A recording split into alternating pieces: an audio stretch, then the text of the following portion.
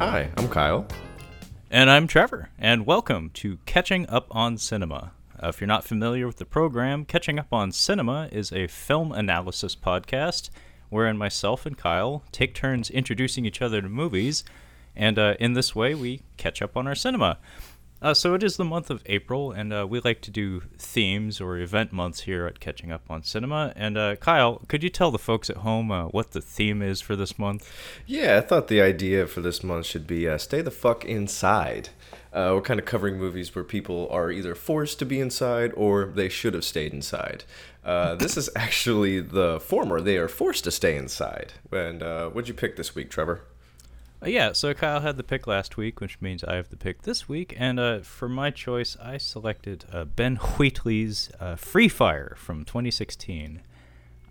This is a film that takes place essentially in a single location, aside from the couple-minute opener. It takes place in a single warehouse, and as far as I can tell, it largely plays out in real time. It's only a 90-minute film. I know you're a big fan of that, Kyle. Yes. And to be honest, Ben Wheatley is a director that was not known to me coming into this. I actually own this movie. I bought it when it very first came out because I saw the trailers, I heard about the premise, and it sounded like something that would be pretty much right up my alley. It's not nearly a favorite movie of mine. It does have some serious problems that I will freely admit. But for the theme of isolation or staying inside, I thought it would seem appropriate to do a movie that takes place basically in one single location in a warehouse. But Kyle, you've seen one of Ben Wheatley's other films. Does it have any relation to this one? No, it's a completely different style film. I've seen Kill List from 2011, which is an interesting kind of a twist on horror, more or less. It's about two hitmen who come across a bit of a kerfuffle, and it's kind of a slow burn, but once it gets going, it gets pretty good. It's pretty violent when violence is shown. It's pretty violent. But yeah, I was pretty impressed with it. So when I saw this was him, I'm like, oh, this could be fun. Like, this could be interesting. And the cast, too. Was it Sharlto Copley? Is that his name? Yeah, whenever he pops up, I'm kind of... What was it? Elysium? Is that the one he's in? Or is it District? Okay. I loved him in that movie. I really enjoyed that movie. Yeah, he and Neil Blomkamp seem to have some sort of deal going on where it's like, if I make a movie, you're gonna have something to do with it, because he's, as far as I know, he's been in all of his movies at this point. Really? He was the motion capture for Chippy. So he's not ever seen on camera, but that's his body language. That's his voice. I hated that A-Team movie, but his scenes were what made it, like, the only things I remember were him.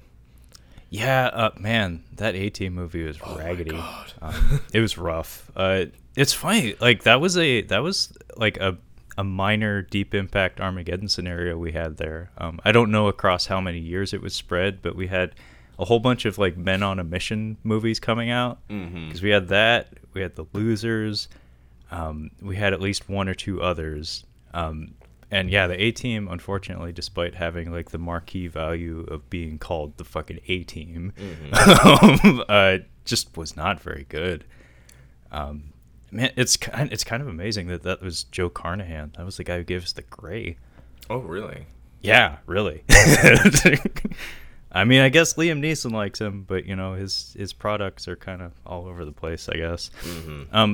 But yeah, Kyle, you want me to do a plot summary for this one, or you? Either way, I mean, it's really simple. I practiced the plot summary because I'm like, there's a way to describe this movie. Two very unprofessional crews of criminals botch a gun deal so badly over the smallest thing, and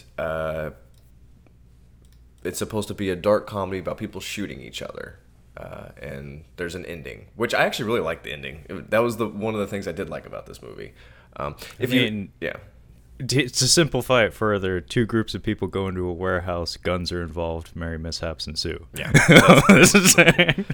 But the unprofessionalism is through the roof in this movie. Oh, wow, yeah. Double cross and, shut the fuck up. Harry. Like, just shut up. You are. Yeah, for real. You got to put a leash on Harry. You are a cog. You are a goon. Goons do not cause trouble. Goons get shot for causing trouble. I want to say something before I forget. Army Hammer. I want to watch more of his movies. I'll be honest with you at the top of the top here. I wasn't crazy about this movie. I think it had a good start. It kind of loses me about a half hour into it. I wanted it to be good. I really did. But I want to see more of his movies. But I think I like him better as a real life action archer than I do Superman, whatever, Henry Cavill. I think Armie Hammer would make a good archer because he's kind of. Go ahead. He's multifaceted. Like I think I mentioned this on a recent episode that he kind of has that Guy Pearce quality to him, where he you want to cast him in certain roles just because of his stature and his looks. Yeah. But his actual skill set as an actor is a lot more varied than you would expect. Yeah, so I was gonna say he has more charisma than Henry Cavill. Like he just is just handsome with a nice chin. Like that's why he's Superman. But like Armie Hammer, like he's actually funny. And I remember seeing scenes of him from the Facebook, and I remember him being like, "Ooh, that guy could be a dick." Like I could see him being a really good villain in another movie. But yeah, I'd like to see a few more of his films. I need to watch that Call Me by Your Name. I still haven't seen that. Sorry. Yeah, you're a bad person. I haven't seen it either, but it's on my list. I mean, a movie can't have that much critical acclaim without me at least pretending to care. But no, I've liked him. I just haven't seen many of his movies. Yeah. I mean, I would even watch like The Lone Ranger.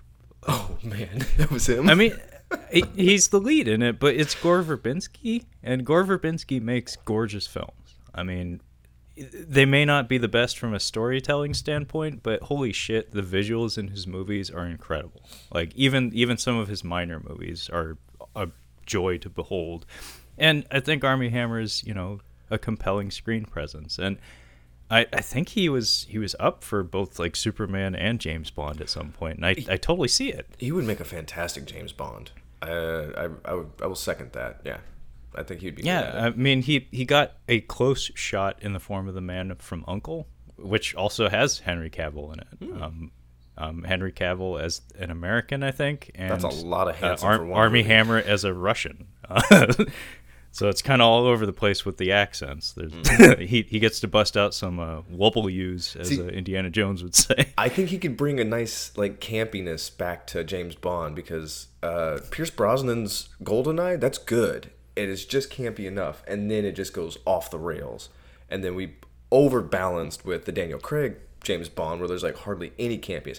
I think he could bring just the right amount, where he could be funny, but he can also be kind of menacing. Like he could be serious. We got to write a letter to somebody. It's like, hey, I want to see that guy from the Facebook in the suit. Yeah, it also has, like we mentioned, Charlton Copley. The bane of comic book nerds who hate women, Brie Larson. Oh my, yeah. Armie Hammer, like we said, Cillian Murphy, who I'm a big fan of.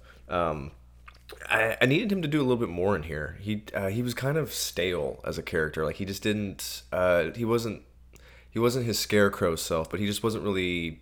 I don't know. He didn't have as much presence in this movie that I know he's capable of.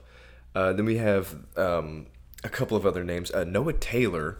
I don't know what accent he's doing in this movie, but it's not good. A dude you hate, Jack Rayner, who's most notably I hate from Jack Rayner. most notably from Midsommar.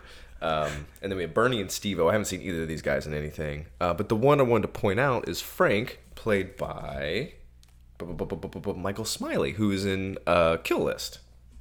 Oh, okay. Yeah, he's good in that. Okay. He's in The Lobster as well. It's funny that Noah Taylor guy you mentioned. I think he was on Game of Thrones, but I can't confirm that because I didn't watch it. Yes, he's in Game of Thrones, and he's actually, a spoiler alert, he's the reason why the Kingslayer loses his hand. The Kingslayer ends up losing his hand to save Brienne of Tarth from getting eaten by a bear. You gotta watch that. But he's also, you remember him from Tomb Raider. He's the little gadget dude. her little side. How dare you assume I remember Tomb Raider? I'm just saying. I figured you would remember. I mean, it. I know I was the correct age range when that movie came out, but no, that movie has zero place in my brain. I've seen the hell out of that movie. Damn. Well, yeah, I mean, like I said, men of a certain age, I'm sure it has a lot more meaning. For me, it was just kind of like, why is she's on a lot of wires in this movie. It's getting really distracting. Well, I find tinsel distracting. I've had it pointed out that the reason why she's doing her wire exercises is so there's a reason why she's on a wire in that scene. Yeah, no, I totally get it. They're planting the seeds. They're training the viewer to expect these kinds of movements and these kinds of scenarios. But it's like, this is giving me like that that Christopher Walken music video vibe. Was it Fat Boy Slim or whatever? Yeah. It's like when he's flying in the center of the building. It kind of looked like that. Although he's much more graceful than she is. I hate to say it. I did actually like how we were introduced to where we're at, because I wasn't sure what city we were in, but the song playing over the track actually gives us the clue. Do the Boob is what the name of this song is. Do the Boob. Yeah, I caught that lyric in there. I'm not familiar with the song, but I like the tune. It's Do the Boob by the Real Kids. Okay. 70s band. Our movie. So what? This takes place in Boston. Yeah, it takes place in Boston. They just kind of mentioned Boston in the song. I'm like, okay, we're in Boston. We don't really. I don't think we even see any landmarks. It's just a helicopter shot of. It's supposed to be, I guess, 1970s. The Boston. music is meant to clue you in on that right away. That and the font, and even the haze they put on the font. Like the lettering that's on screen, it has that kind of like slightly faded neon look to it. Well, I was telling you about the movie I watched that I was pretty disappointed in. We Are Still Here, like that ghost movie. It takes a minute for you to realize, like, oh, we're in like the 70s here. Like it takes they don't just outright tell you. It takes a little bit of time, which I kind of liked. I'm like, oh, okay, we're dated here a little bit. As soon as somebody says they need to make a phone call and they run out to the corner, to a booth, then it's like, oh. Or you see like a giant wooden box and you're like, what's that? And like, oh, it's a TV. Gotcha. Or, just pay attention to what everybody's eating. If it looks terrible and it has a lot of peas, it's probably from the 70s. Fuck peas. I hate peas. Peas were everywhere in that decade for some reason. Gross. Americans like peas.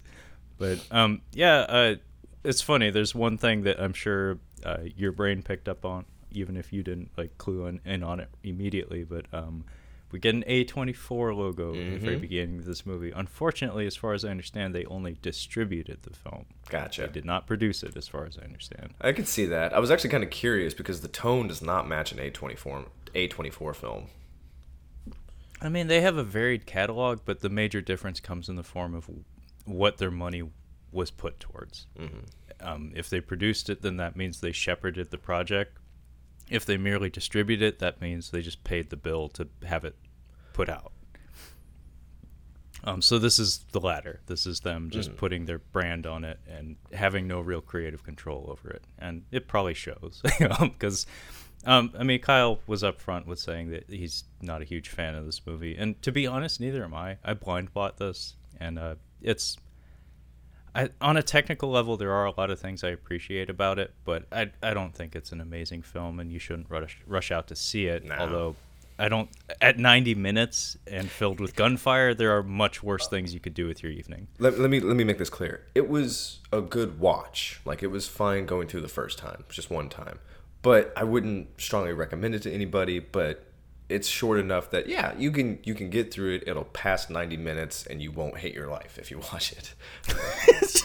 Okay, that's the best advertisements Free Fire's ever gotten. There you go. Because as far as I know, this movie wasn't marketed extensively. I kind of had to hunt for it. But, the movie opens with an overhead. It's like a helicopter shot. It's following. We're tracking a van. Through the streets of Boston, which we'll learn a little later, as evidenced by all the British people having fun putting on a Boston accent, which is probably like a godsend to them. It probably makes their job a lot easier. Well, one thing would have made it better if this was happening in Georgia or like Alabama, so they could throw some Foghorn Leghorn on it, because I think that's easier for them. I mean, yeah, we have plenty of examples of that. Most recently, Daniel Craig, he said, in Knives Out, kind of busts out one of those. Oh, it's great. And that movie's fun. That's a fun movie. Cillian Murphy gets to be Irish here, and he's like, oh, thank the fuck Christ, I get to be Irish. I caught a couple of fooks in there. I don't have to be from Boston. It needs to be said, like, Cillian Murphy's eyes are. I say this about a lot of actors, but his eyes are some of the best special effects in Hollywood. Because holy shit, the coloring and just his ability to look like he's on the brink of tears all the time, regardless of the situation. He just has a perfect face for movies, because his face communicates a lot without him even fucking doing anything. I think that's actually part of the problem with his casting in this, though, is that he's a really powerful tool to have in your kit, but his character in this is just supposed to be stoic. Yeah, which is not what he's good at. He's good at being fidgety and vulnerable. Or if you can get in a power position with a gun, like, then he can be menacing. But yeah, here he's trying to be kind of a badass. I'm like, dude, you're like 5'8". Like, I mean, if his character was like a sociopath or something, like if when he starts shooting at people, he has like that Terminator face going on. Yeah, exactly. Like, then he can do that. But in this, he's just kind of like generic cool guy. Yeah. I'm sorry, he's 5'9". I apologize. Oh, okay. Well, everybody looks small next to Armie Hammer. He's Irish. I'm sorry, he's Irish, and his spouse's last name is McGuinness. Never would have guessed. That's the most Irish last name I think I've ever heard. What movie? Oh, I was looking at the IMDb for some movie, and I'm like, man, there's a lot of mix in this movie. It was Braveheart, because Steph's like, I've never seen Braveheart. I'm like, well, we're gonna watch that, and I'm like, Mick McCormick. I'm like, man, there's a lot of mix in this movie playing Scots. I'm like, man, there's a ton. There's like 6 MC Mick last names in that cast. Yeah, I believe it. And Angus. I've always hated that name, Angus. I hate that name. Angus McFadden. So you get another Mick. Go ahead. But yeah, we're tracking this van, and like you said, the Do the Boob is playing over the soundtrack. I like that song. It's fun. It's kind of like a funky 70s track. Kind of like a glam rock. It sounded kind of like a glam rock track. Yeah, thanks for making it more specific. And yeah, we get on screen, executive produced by Martin Scorsese. Really? I did not catch that. Yes. So he had confidence in the product, and I can see why. It has a little bit of nods to him here and there.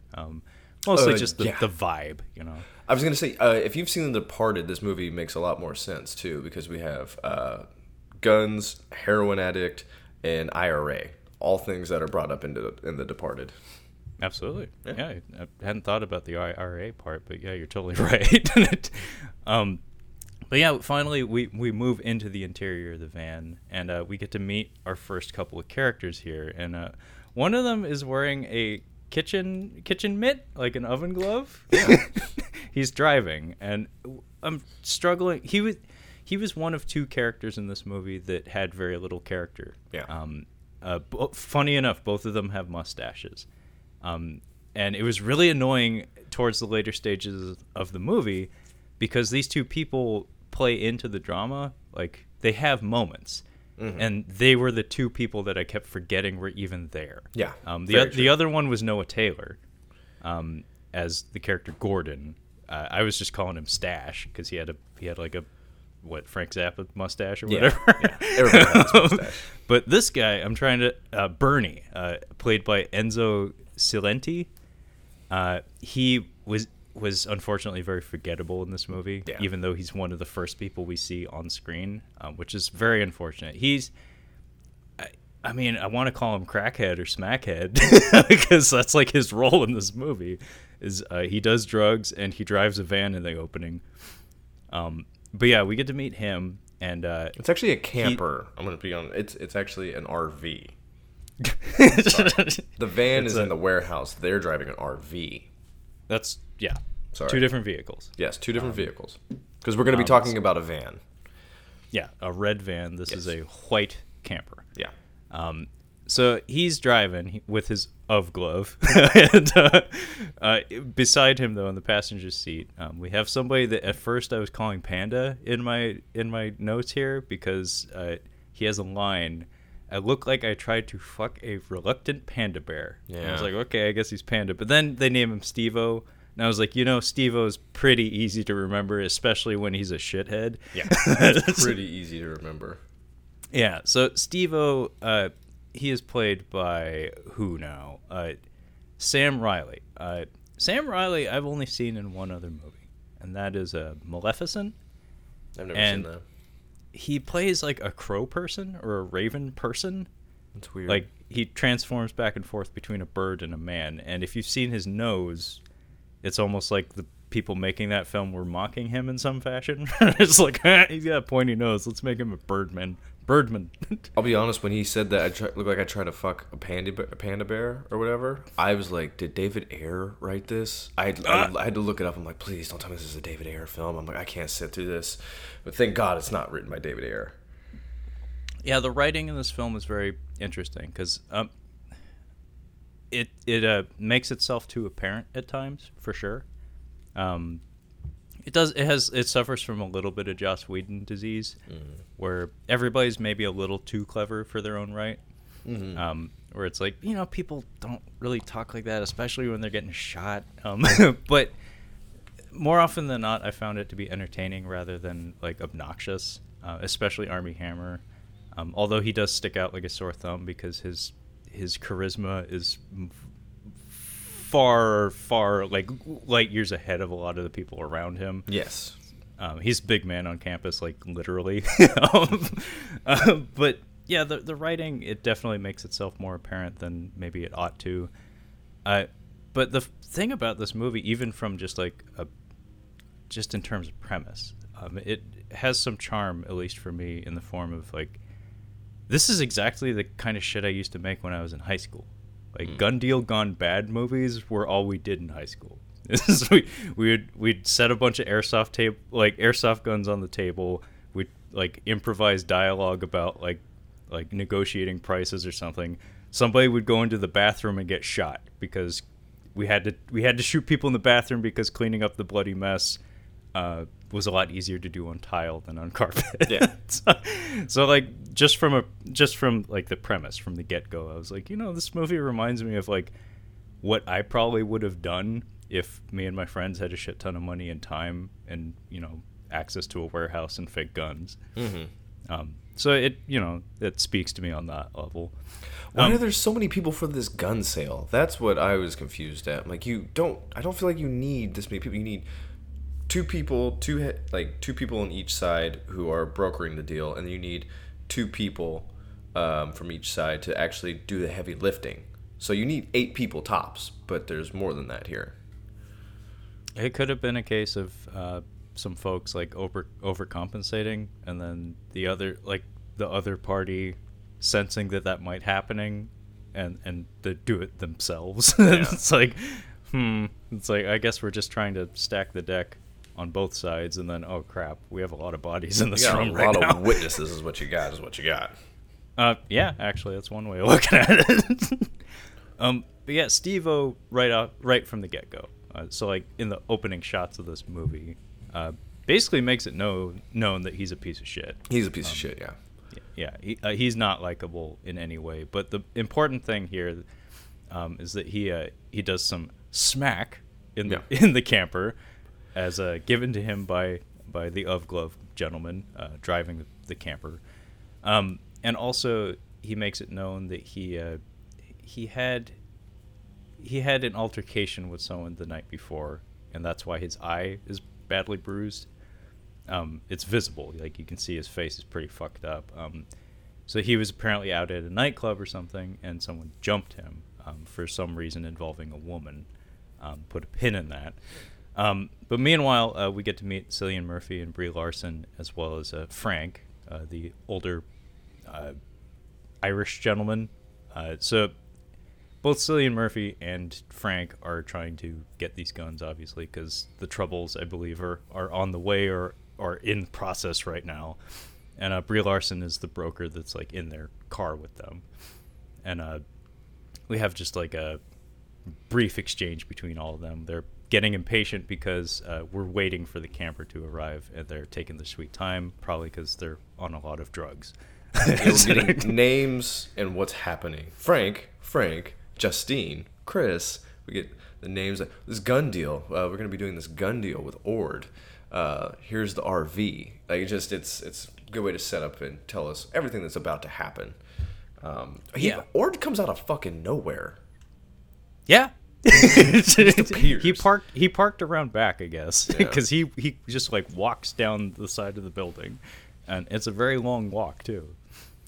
And apparently, Steve-O is Frank's brother-in-law. Am I correct in that? Yeah. I believe he's with Frank's sister. Yeah. And yeah, they show up and he just starts giving him the business. He's like, "What the fuck? Why weren't you here on time?" He grabs his balls, by the way. It's like it's a good power move. I think what's his face? Was it Boggs in the beach? He gives Leo the good gripping. Like that was a good move. I mean, it tells you who's in charge. Yeah. It's whoever gets there first. That's all it is. It's just whoever gets to the balls first is in charge. Gotta have that hand in the holster, ready to go. It's like a cobra, coiled, ready.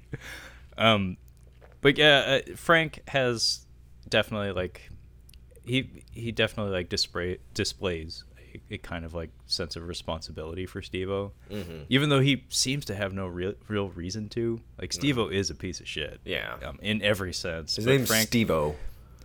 Yeah, his name is fucking Steve-O. If you go by Steve, Steven, or if you're a piece of shit, Steve-O. I'm nothing against the jackass Steve-O. He's not a piece of shit. I'm just saying in life, Steve-O is not. He is goon or lower. Yeah, no, he is the help for sure. But Frank is looking out for him pretty much throughout the entire movie. And it's kind of interesting just to see this guy who is just a perpetual fuck up get tough love and protection from this guy who's much older than him and probably has a lot more complicated shit going on in his life, but he has it within himself to try to watch out for this guy anyway. But yeah, enter Armie Hammer. He shows up just as Chris, Cillian Murphy, is putting some of Brie Larson, Justine's makeup on Steve-O's eye because he wants to cover up the wound because it does look pretty bad. But Armie Hammer rolls in looking like one of the lovers from Saturday Night Live. He looks like Will Ferrell from that skit. Yes, I thought he reminded me for some reason. He doesn't have the afro, but you remember the flashbacks in Waterboy with the two coaches and like he and Henry Winkler have the afro? I don't know why he just reminded me of that. Well, he is a very well-dressed gentleman. His beard is thoroughly oiled. He is well put together. But he rolls up, like Kyle had pointed out, he just like walks up to them from a great distance, but he takes long strides, so he gets there quicker than you'd expect. But as soon as he opens his mouth, you're like, God damn, that's a voice. like he commands the room. But as soon as he starts speaking, like I said, his dialogue makes itself very apparent, where he's very, very clever. He's very snappy. He's very funny, but it's like, it's only because he's saying it that it works. In the hands of a lesser actor or something, this would be like, tone it down, guys. This, I know you think you're funny, but it's not that funny. But he sells it. I don't know what movie it was, but for some reason, Cillian Murphy looks like Billy Crudup with this outfit. I kept thinking, like, even when I was watching the trailer, I'm like, is that Billy Crudup? I'm like, oh, it's Cillian Murphy. It took me a minute because I don't know what movie I've seen where Billy Crudup has like long. Oh, I think he reminds me of him from Sleepers. Oh yeah, I could totally see that. Yeah, very much so. I mean, it helps too that I think they like their facial and skull structures are somewhat similar. Like they both have kind of flat faces. Both in the front and on top, actually. Like the top of their head, I want to say, is just like completely flat. No, he looks like him from Almost Famous. That's what I'm thinking of. Billy Crudup in Almost Famous with the mustache. That's what I am thinking of. You know, I never saw that one. That's a good movie. I really enjoyed that movie. That's kind of one of those, like, if I'm like having a beer or two or something, I might throw it on. Or it was one of those like HBO movies. If it's on, I would just watch it. Like I'm like, oh, this just started. I'm gonna watch Almost Famous. Yeah, it's really. It has that gal that you don't like. Yeah, she talks Yeah. like a Brooklyn cartoon character and everything I see her in. Yeah, I know you're talking about. Yeah. I don't know her name. I don't dislike her. It's just she gets annoying after a while. In small doses. Yeah, give me small doses of her. But yeah, Ord shows up and he starts patting everyone down. Natasha Lyonne. Sorry, go ahead. No, there you go. Thank you. Yes. I think it's important to have it out there, but so somebody who cares can look it up. But Ord is like patting everyone down, and I love his demeanor in this movie because it's very creative and hard to pull off too, because he's like extraordinarily polite and pleasant, but he also has an air of intimidation about him that I think only really works if you're as tall as he is. He has mercenary confidence, where like he's like trained to kill you with his bare hands. He's good with guns, and he's just doing this like as a job. That's the kind of confidence I got from him. I think the latter is the most important part of that equation, because he throughout this entire movie there are a lot of instances where he's kind of checked out. I mean, he's still there. He'll still kill anyone who gets in his way, but like from an emotional standpoint, he's just like, I'm doing this for the money. Yeah. And if the money's not there, then I'm not really going to invest my passion in it. But yeah, this exchange was interesting. He has a funny line here where he's patting one of them down, and they're like, "You smell good." It's really quiet on the audio track, and he just like looks them dead in the eye and smiles at him. He's like, "Thank you, it's your mother." He also drops the hard F bomb. Yeah. Which we don't say here on Catching Up on Cinema. No, we don't use that. To be honest, though, it was kind of funny in the movie, but I'm not going to repeat it. And then we get what? Do we get Credence here? Or am Possibly. I wrong? We get some kind of song from the 70s. You better run through the jungle. Yeah. I was like, oh no, please don't have like Forrest Gump soundtrack throughout this entire film. I get it. It's in the 70s. I think it's just to reiterate, if you didn't catch at the beginning, this is the 70s. I thought this song choice worked really well because it's just like a series of shots showing us get escorted into the warehouse where the entire movie will take place. And these shots are important because they establish the geography of the environment. Like it shows us where rooms are in relation to each other. Like we see that the room with the swinging overhead lights with the red door, that's more towards the exit/entrance. And then we get like a staircase walk, and the lighting in here is really cool, where it's a lot of overheads, there's a lot of amber tones, and there's just the appropriate level of dinginess to the environment that again reinforces that kind of like 70s vibe.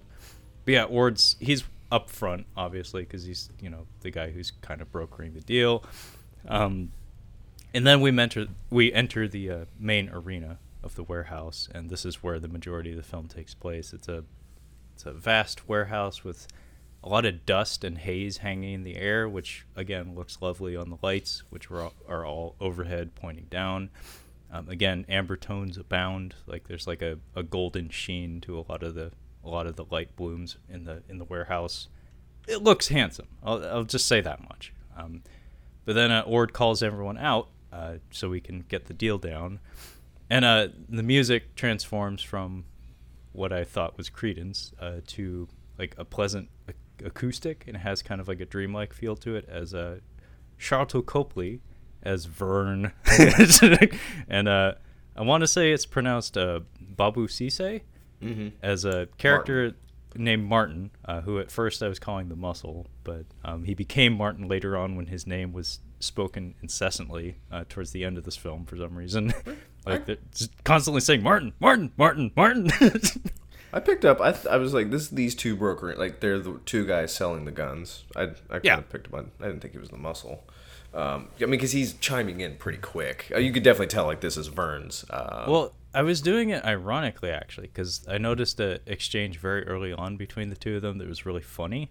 Because Sharlto Copley, Vern, keeps treating Martin like he is like his appendage or his like associate, as he has to call him, but when it comes to him like calling him that, he pauses. He's just like, it's like, please hand the money off to my, and then you hear Martin like whisper like associate. He's like, yeah, associate. Like, because it seems like they're not really sure where they're at with each other, and I really like that. There's definitely a power struggle happening between the two of them. Like you get the sense that Vern thinks he's in charge. Do you think you are in charge? I love that. Yeah, so we've got a nice little gun sale. They're trying to buy some M16s from Vern. He's a fucking chatterbox. He seems like a scummy used car salesman. Like he's real chattery. And I guess it's a different gun. What was the gun that he ended up bringing? He brought AR-70s. Yeah, which are automatic rifles, but they are not M16s. I don't know what the difference is. I'm sure it's not. Is it substantial? Like, is it that big of a difference? I didn't bother to look up like an AR-70. I want to say they probably use the same type of ammunition, but as far as I understand, they're not used as extensively around the world as an M16 would be. Yeah, Zombie Apocalypse tip 101. If you are going to be hoarding and collecting guns, what are the two best guns for doing that, Trevor? I mean, some form of shotgun. 12 gauge and a 9mm, because what do cops use? There you go. You can find ammunition pretty easily. That would be important. Yeah. So Cillian Murphy is not too happy about the deal because he wanted M16s. And fucking, I do like Vern just like, well, what the fuck? I mean, I got you the guns. I got you the guns. Why you upset? I mean, they're here. I feel like he's like, it's very unprofessional. This is where I'm saying, like, this is just riddled with unprofessionalism. One, yet Cillian Murphy should be upset because this is not what I ordered. And the deal should be off at that point.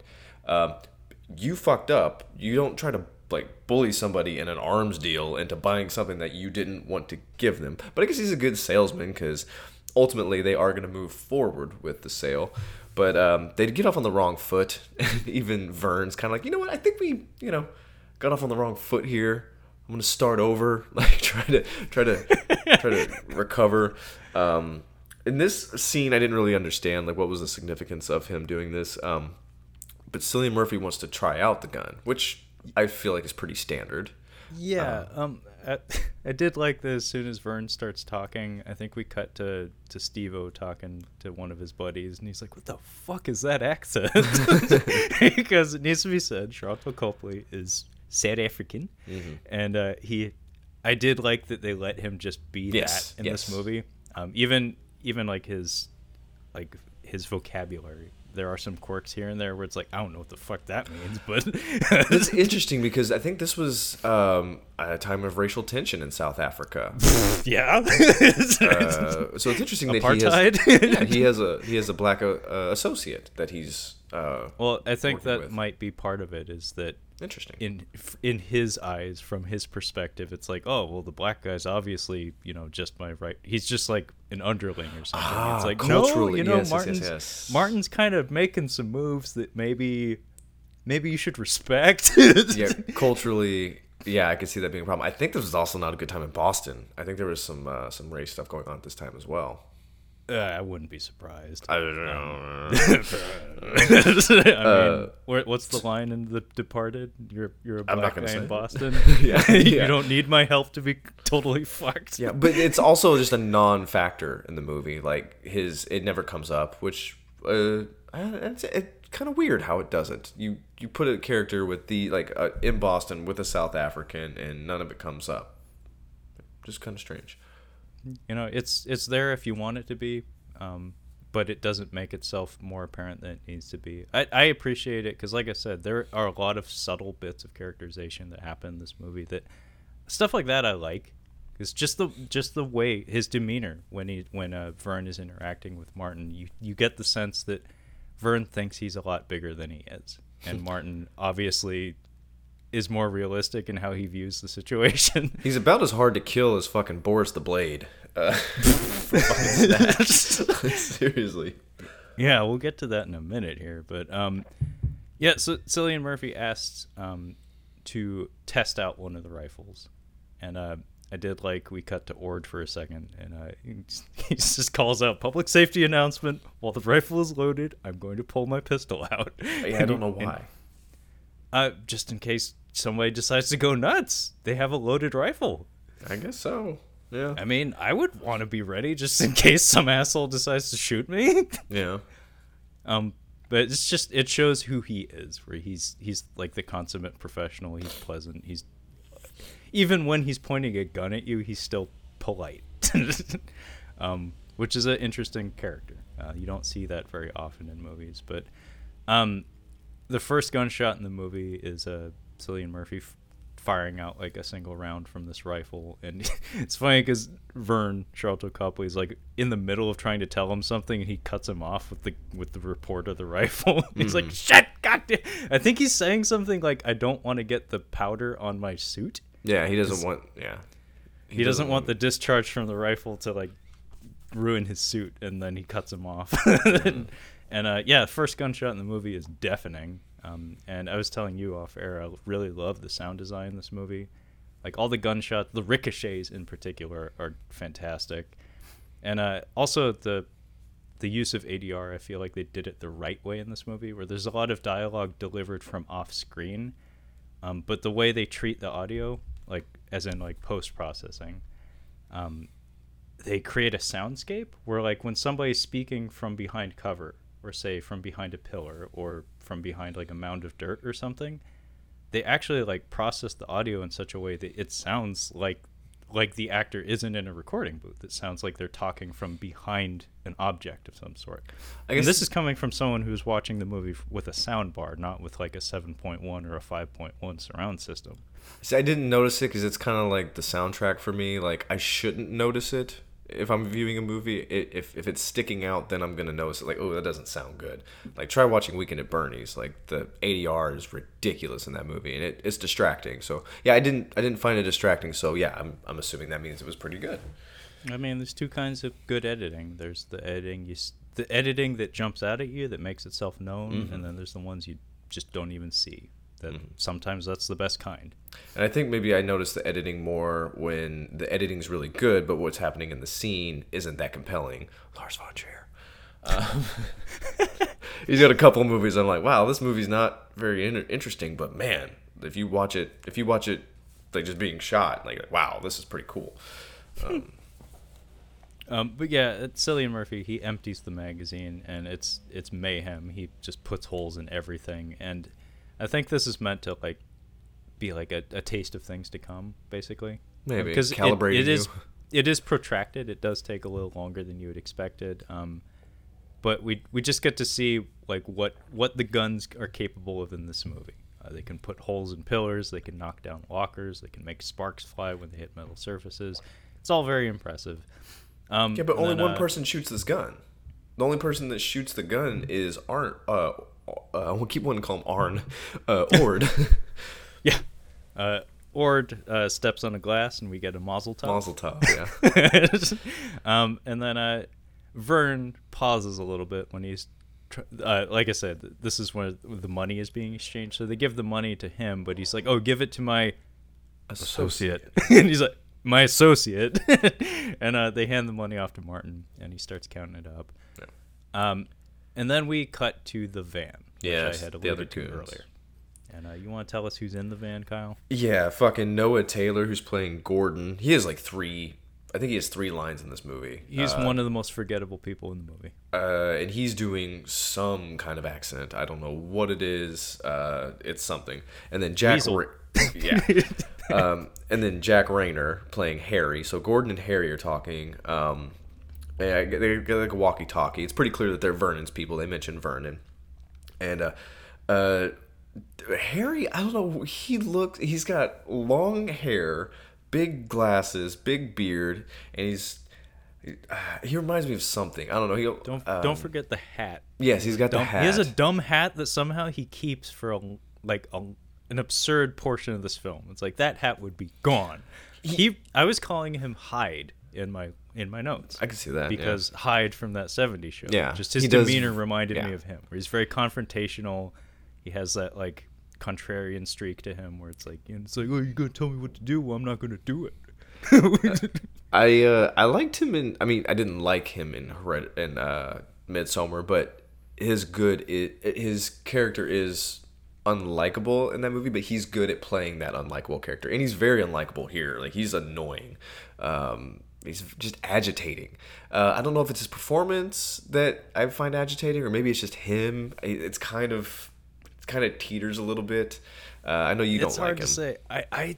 I think I just don't like him. I've only seen him in Transformers: Age of Extinction. That's he why was terrible. That's how I feel about James Woods. It's like, not only does he play like a really smarmy, like an annoying character, dick, but he's like that in real life, from what I can gather. So yeah, I just don't like him. I find him entertaining, though. Yeah, this guy just seems like kind of a dick. This is a different kind of entertaining. You know how I like to watch movies that are like tense and like uncomfortable and kind of like just dread. Like, there's just dread. He's kind of this actor. Like, he can be this where you're just like, oh, I just want him to get off screen. Like, oh, you'll hate. Like, he pisses me off in Midsommar. Like, you won't like him when you get to it. Yeah, I need to get to that. I'm embarrassed. You need to. I'm disappointed with one of my friends. He did not like it, and I thought he would be the one to enjoy it. And he's like, nah, I thought it was fucking stupid. I'm like, get the fuck out of here.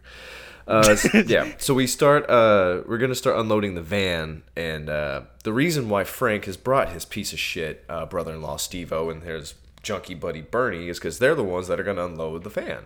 Makes sense. Well, Steve-O notices Harry, and he's like, well, that's a problem. That's the guy who beat my ass last night. Yeah, I really liked how this information is doled out to us. This is skillful filmmaking in a subtle way, because we get to see Steve-O's eye fucked up in the very beginning, and then we get to see Harry's knuckles fucked up. Oh, I didn't even catch that. I didn't even catch his knuckles being messed up. I mean, what's his face? The guy in the van with him actually points it out. Gordon he does point out. He points says, you gotta get those treated. They're gonna get infected. He pointed it out, and it was just like, okay. I didn't really. I watched this like first thing this morning. I hadn't even had coffee yet when I first got it, so this was the not coffee half of the movie. I got coffee about 30 minutes in. Yeah, it takes about 30 minutes to kick in your system. So yeah. There you go. But yeah, I did like that though. That's like, just from a visual standpoint, we sense a connection between these two people. It's like, well, one guy has a fucked up face, one guy has a fucked up hand. Maybe it stands to reason that said fucked up hand came from fucking up said face. Turns out that is in fact the case. So yeah, they roll in with the van, and we get some lovely John Denver music. Absolutely not. Fuck him. I hate John Denver. As soon as I heard him say, "Do you like John Denver?" I'm like, motherfucker. I know you hate John Denver. That's why I said it that way. I get why they set his country music award on fire. Fuck him. My God. But yeah, John Denver is blasting from the van. It's the sweet dulcet tones of John Denver coming from a van preceding a massive gunfight, which, that's always going to be entertaining on some level, like that moment of calm before the storm. This was the song. This song is why this is when it clicked. I'm like, this is why country music, like, this is why the heavy hitters like Merle Haggard and Conway Twitty were like, fuck that dude. He wasn't country music. This is not country music. Like, my God, no wonder they hated him. I'm just picturing that coming out of Conway Twitty's mouth. Fuck that dude. Well, you know the story behind John Denver winning the country music award. How about you tell the folks at home, Kyle? Okay, sorry. So yeah, you can find where they cut it out of the live show, but I think it was Charlie Daniels, some like old country singer, was drunk as fuck, presenting the award for like best new artist or something like that, and it was John Denver, and he accepted the award via satellite. And I mean, this dude is hammered drunk, and he ends up setting the award on fire up on stage because he's like, this guy's a fucking pussy. He does not deserve this. But you don't get to see it. They cut to they cut to the host real quick and like, we're going to commercial now because there's a drunk dude up here setting shit on fire. But yeah, I get it now. I get it. Gotcha. Sorry. So as the van, well, I mean, it's a history lesson for those. The more you know. So the van rolls in, and as this is happening, we're cutting to all the people like watching it roll into the warehouse, and we get a fun little exchange here where it's like Chris is trying to ask Justine out, He's like, hey, so like after this deal, you want to get like dinner or something? And I really like that, like she reflexively just says, oh no, God no. But as he walks past her, he's like kind of put out, as you would be. But as he's walking past her, she's like, oh no, wait, never mind.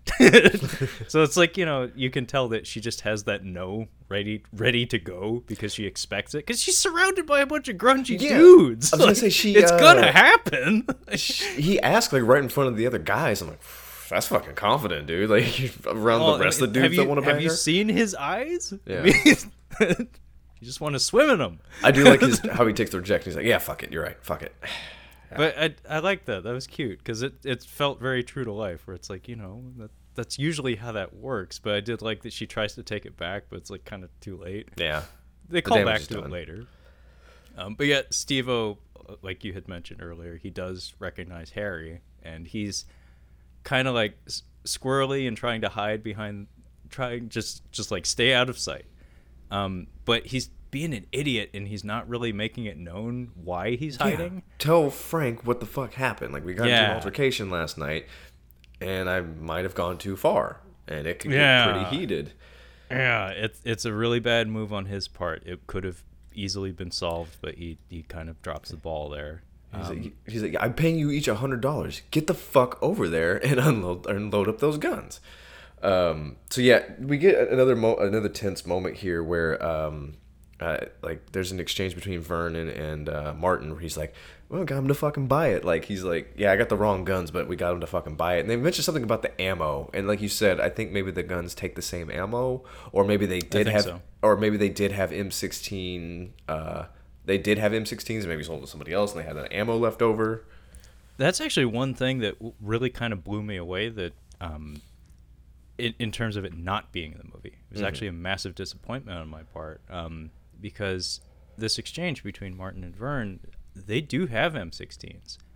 And I thought what was going to happen when I first watched this movie was that the M16s were going to be on the premises. Because they do mention something like, we need to make sure nobody sees them or something. Like hopefully they don't stumble across them.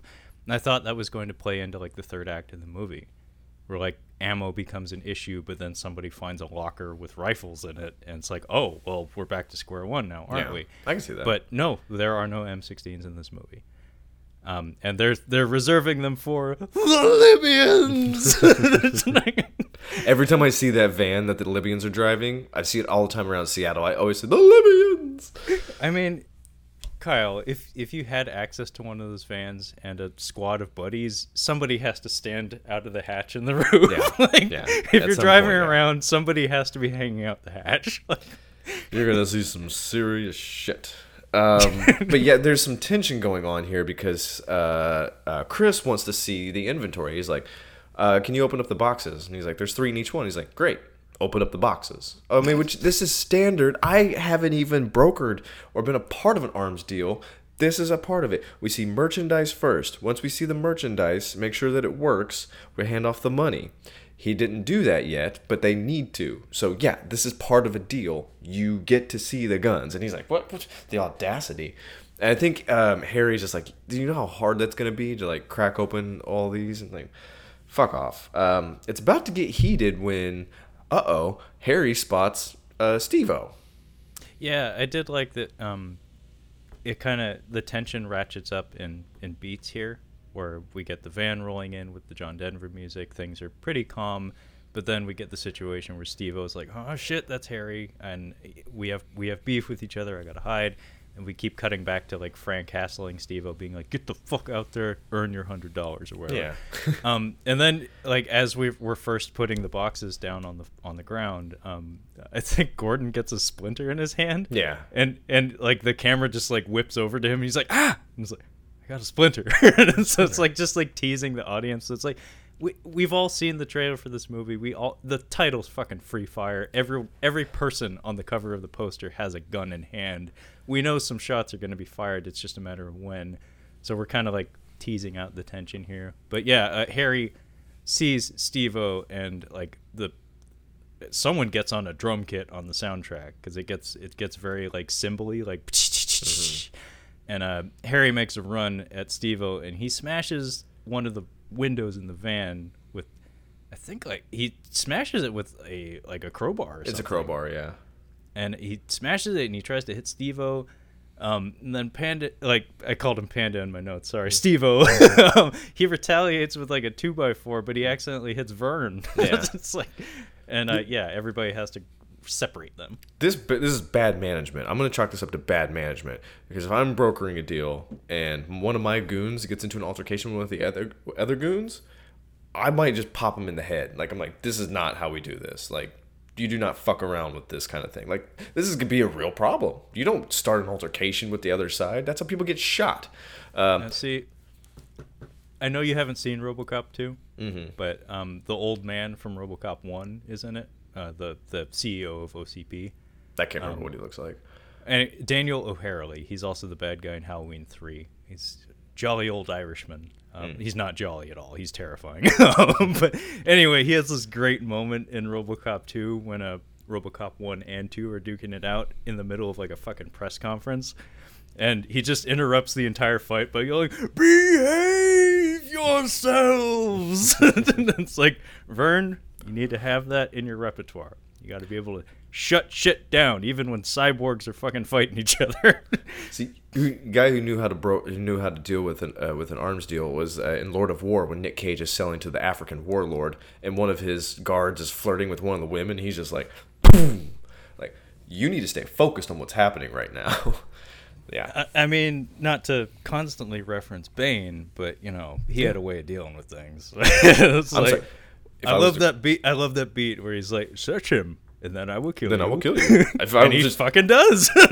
I'm not a criminal, but if I were a criminal and I was doing this, I would have shot Harry. He would have been done at that point. Oh yeah, I would shoot him for that stupid hat. But yeah, I love this is an example of the ADR where Vern stumbles off camera and he's like clutching his arm and he's a little frazzled. And Justine's like, "Are you okay?" And then you hear Sharlto Copley like very muted on the soundtrack say, "No, it doesn't hit. I'm from Africa, doll." Yeah. Like, Africa is not for pussies. It's like, that's pretty fucking funny. Yeah. So yeah, we find out what happened. Apparently, I mean, they're trying to calm this down. The guys that are running this deal, they're like, what the fuck happened? He's like, we were in a bar last night. He hit on my cousin. She wouldn't go down on him, so he broke a bottle and glassed her. Now she's in the hospital and she's going to be permanently damaged. I'm like, that's a good reason to beat somebody's ass. Yeah, that's justified. So I thought it was going to be a situation where he's like, "Oh man, I can't go see that guy." I'm like, "You guys just got into a fight. It's not going to be that big of a deal. It might have some chippiness back and forth, but there's a reason why he didn't want to see him, was because he really messed up." And then Cillian Murphy's like, to try to keep the peace, he's like, he goes to beat him up or something like that, and Harry's just like, "What are you gonna do? Kiss him too? Like, what's that gonna do? That's doing nothing." I feel like that's a pretty good deal. Or let him work him over, like let him duke it out or something like that. Just let him, because Harry actually that probably would be a good way to do it. Just like let Harry have his way with him for a bit. Beat the shit out of him. Yeah, I'm sure Frank would have no problem with that. I mean, Frank helps. You're right, he does.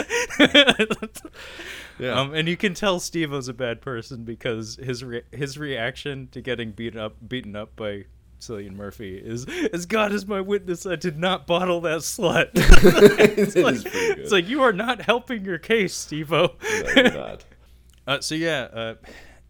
Steve-O is making an ass of himself, so Frank just has to join in. He starts beating his ass too, and nobody's happy with this arrangement, but Chris tries to keep the peace, and he basically says like, "Hey, if we have Steve-O like apologize and even like write a written apology," like basically he's saying, if I have Steve-O apologize up, like just say I'm sorry up and down, is that going to be enough to get us through tonight? And it seems like, kinda, I guess. Nobody's especially happy with it, but that's where we're going. So Steve-O ruins everything. And we get this really dramatic shot where he's bent over like at the midsection, and he looks up, and the camera's from a low angle. It makes him actually look kind of menacing and creepy. But the camera's like pushed up into his face, and I forget exactly what he says, but essentially he takes an apology and he just shits all over it. He says some nasty things about Harry's cousin, and then we get this like steady droning beat on the soundtrack, which clues us, the viewer, into the fact that it's like, so this is the part where things are about to get loud, huh? And sure enough, like everybody's grabbing Steve-O and like trying to separate him from Harry. Meanwhile, Harry just kind of like takes a walk very casually to the passenger door of the van, and he retrieves a revolver. And you can tell, like, he already knows what he's doing. Like, he's just like, he doesn't care about the commotion going on behind him. It's like, nope, this guy has to die, like, right now. And we get a really sweet dolly in as he lifts the pistol up, and we get him shooting Steve-O, and he gets him right in the shoulder. And then all the sound drops out as soon as the bullet hits him, basically.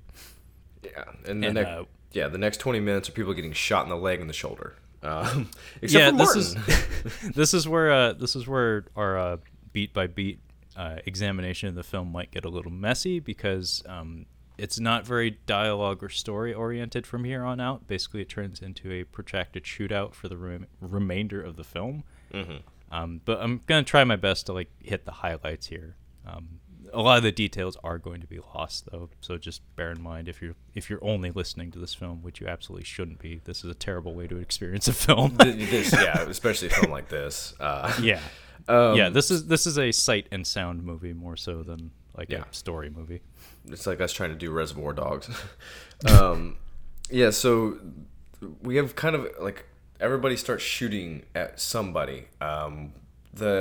The main thing is that Frank and Chris are still on the same side with their goons, and then the other goons and what's his face, Martin and Vern, they're on one side. But the two people that are kind of up in the air are Ord, because I'm like, who is he really? Whose side is he on at this point? And Brie Larson appears to be with Frank and Chris. But Vern and Martin keep asking about her. Like, they're like, where is she? Like, whose side is she on? And I'm like, that's when I figured it out. I'm like, oh, she's doing this whole thing. Gotcha. Yeah. I really like the way this shootout starts. Because, like I said, the sound drops out, and we get an acoustic guitar playing, and it has, like, a sweet sound to it. It has not a funereal tone to it, but it's like a oh man kind of tone to it. It's like we were so close to getting through this without any violence, and sure enough there's violence. But yeah, everybody scrambles. No, there's gonna be violence from minute one. Like the second they started talking, like, this is gonna go bad. I mean, obviously we're here for a movie, but they're getting off on any kind of deal that you're getting off on the wrong foot and people have guns. I'm like, this is gonna go bad. Obviously. It's simple math, man. It's telegraphed to us, like, this is obviously gonna go bad. But yeah, everybody scrambles everywhere, and like you said, the parties get kind of mixed here, because early on, Ord he's with Vern most of the time, but his allegiance seems pretty flimsy. Like it's more just like, in terms of the geography of the room, it's like, well, I guess I ended up with Vern. I guess I'm with Vern. Like it's kind of just an alliance of convenience. But yeah, Frank actually does a really cool thing, and he immediately goes for Steve-O. Like, he actually, like, shields him and drags him to cover. And like I said, he has, like, maybe a big brother mentality when it comes to Steve-O, even though he's a shithead who is essentially responsible for all of this mess. But one of the things I really liked about this early exchange, so only one shot has been fired at this point, and everybody's scattered because a gun was discharged unexpectedly and someone got hit. But you can still hear everybody on the soundtrack. You can hear everybody shouting out, like, still trying to reason. Like, Brie Larson in particular, her voice sticks out like a sore thumb because she's the only woman in the room. But you can hear her, like, saying, like, come on, like we can still figure this out. Like, you can still tell that there's a chance to salvage this.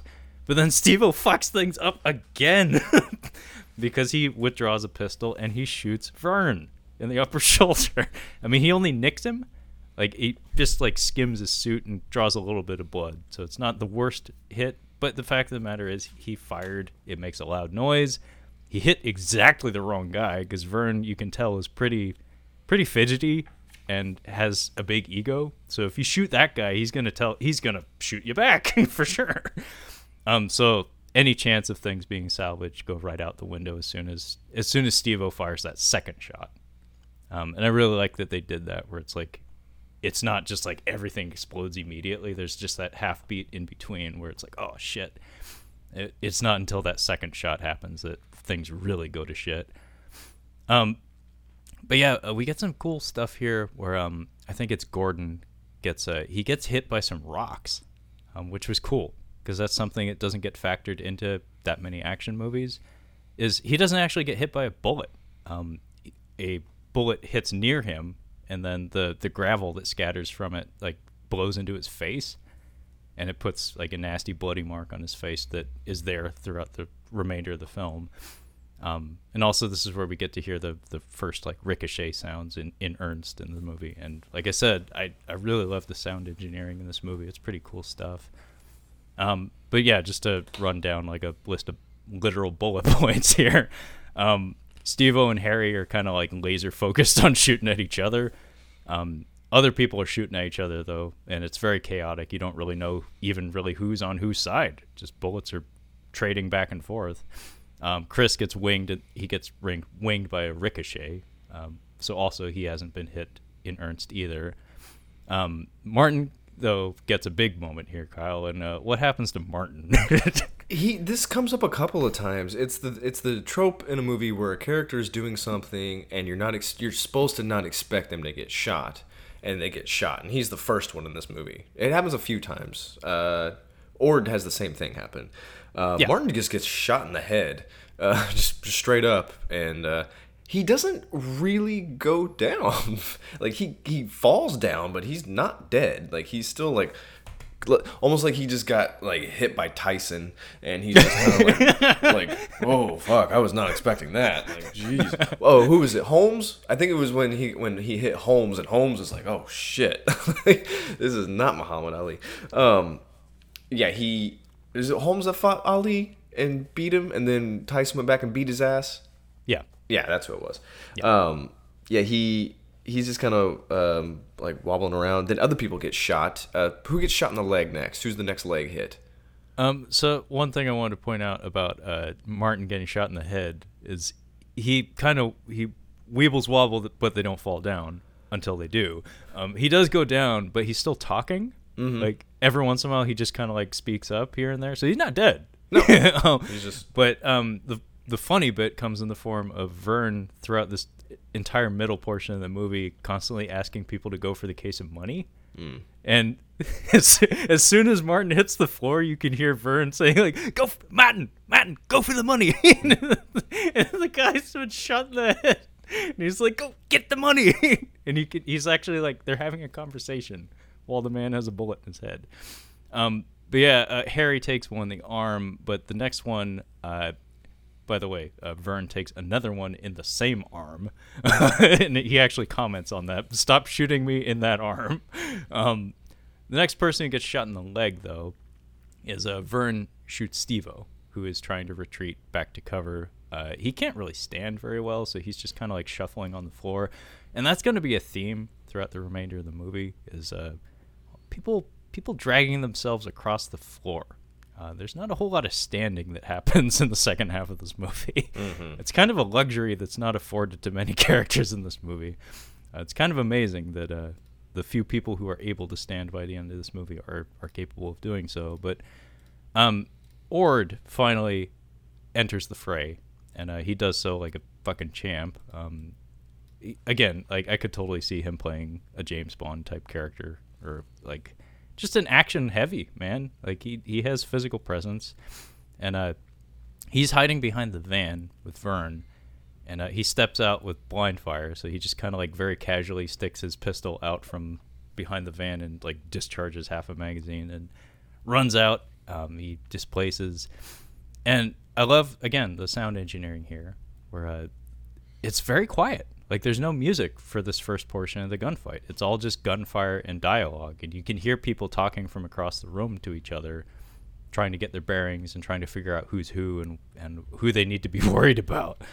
And there's a fun bit where Justine, she breaks cover to run like to a different spot. I think she's actually trying to take care of Martin because he's the one that has a fucking bullet in his head. And she actually like calls out to the group like, I'm coming out, don't shoot me. And like I think somebody responds, but it reminded me of playing like airsoft or paintball or something, where it's like even though like the stakes are high, even though you stand the chance of being shot, like in either dying or being injured or whatever, you still have these human impulses where it's just like, I'm coming out, don't hit me, please. And it actually fucking works. And Vern takes another one in the leg. But did you catch when Ord first gets hit? Because everyone in this movie gets shot. Everybody gets shot in the shoulder and then the leg, or shot in the leg and then the shoulder. Yeah, everybody gets shot in this movie multiple times. It's pretty funny because it was a Sergeant Horvath moment. Very similar. It was Sergeant Mike Horvath, if you're not familiar, from Saving Private Ryan. That would be Tom Sizemore. He has that wonderful moment where he gets shot by a Nazi and he has to throw his helmet at the guy. Son of a bitch! Ord, when he first gets shot, his response is, "Here we go, god damn it!" Yeah. Like, he's just more annoyed than hurt. Yeah, it's pretty great. And then we get some intruders, though, Kyle. You want to tell the folks at home who they might be? Yeah, we've got a couple of snipers, it looks like. There's one guy kind of looking outside, or he's like outside kind of looking in, and we've not been introduced to him at all. I looked up his name. I don't even think they say his name in the movie, maybe once. His name is Jimmy. He's actually in Sid and Nancy. I think he plays he's the guy who's like, I'm going to be a rude boy now. He's the one black character that hangs out with that group. Oh, wow. If you remember him at all. There's actually two guys out there. Do you know who the second one was? Not the actor's name. Character's name is Howard, I believe. Yes, Howie. He is played by Patrick Bergin. You'll remember him as Bees from that silly the Low Brother movie that we did. Low the Highway, Brother. Yeah, the Highway to Highway to Hell or something like that. Oh, yeah, the Low Brothers. Yeah. Yes, Highway to Hell. Yeah, he's Bees. That's Bees. Really? Yeah. Wow, he got fat. Yeah, it did not look like him at all. Because I looked on IMDb. I was looking at the actors. I'm like, I recognize that picture, that shot, that his little picture on IMDb. Yeah. I'm like, that's the dude from that movie we watched, Bees. He looks like fucking Kenny Rogers now. Yeah, yeah. He looks like the Irish assassin from the first Austin Powers movie. He looks like Albert Finney in a Skyfall, like bearded Santa Claus looking man. Weird connections, revolutions. But yeah, these mystery men, for the time being, they all have rifles and they're up in the rafters essentially. So they're posted up as snipers, and they shoot Gordon and Frank, and they start shooting at everybody, like just kind of indiscriminately. We get a really funny bit here where Harry is laying on his back. He's just like posted up behind a pillar because he and Steve-O have just been trading rounds at each other. Nobody's really getting any headway on killing each other though. But Vern interrupts by throwing a rock at him, and his reaction was pretty priceless. Mm-hmm. Just what the fuck is one of those phrases that it's all about, like how much suction you can get on that fuck, and the timing in which you pace out the words. Like it very minute differences, but if you get it right, it's sweet. It's so sweet.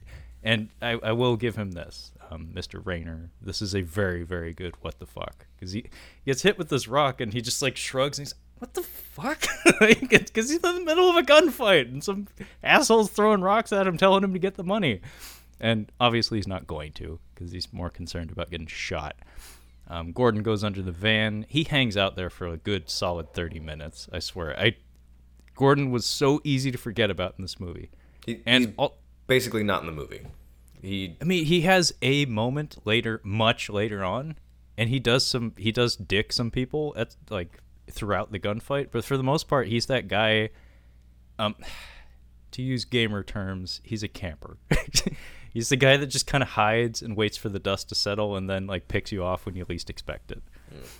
So he's opportunistic. And then like of Glove, Bernie, I don't even know what the fuck he's up to. Like he makes himself apparent like twice in the whole movie. But yeah, Ord manages to grab one of the rifles that Vern had brought, and he has to hustle around to get bullets for said rifle because they're stored separately, which is good business practice if you're dealing guns, I would imagine. And he also grabs the money too, so he's sitting pretty. In fact, at this point, like Ord could probably just leave. He doesn't. And we get this funny bit here where Vern and Chris are. You can see it on their faces that they see each other, and there's like potential for them to maybe call a truce and deal with the sharpshooters or something. But they don't. It's like they just kind of exchange looks with each other, and it's like, no, we're not going to do that. And they start shooting at each other again. And we also get a funny bit here where Harry accidentally shoots Justine. He writes it off as a mistake. It's not the only mistake he makes in this movie. So maybe it's legit. Maybe he's just got an itchy trigger finger. I mean, it fits his personality. I mean, you would agree with me on that, right? Yeah. Yeah. And she shoots him back because that's what you do. Long story short, though, the Ord and Chris take out the snipers. They both manage to grab rifles from the cases, and they take out the snipers. Jimmy gets gut shot, and interestingly enough, we cut back to him multiple times, where he's just like crying. He's in tears because he has a bullet in his gut and he's dying. He knows it. But the movie makes a point to like cut back to him just suffering every once in a while.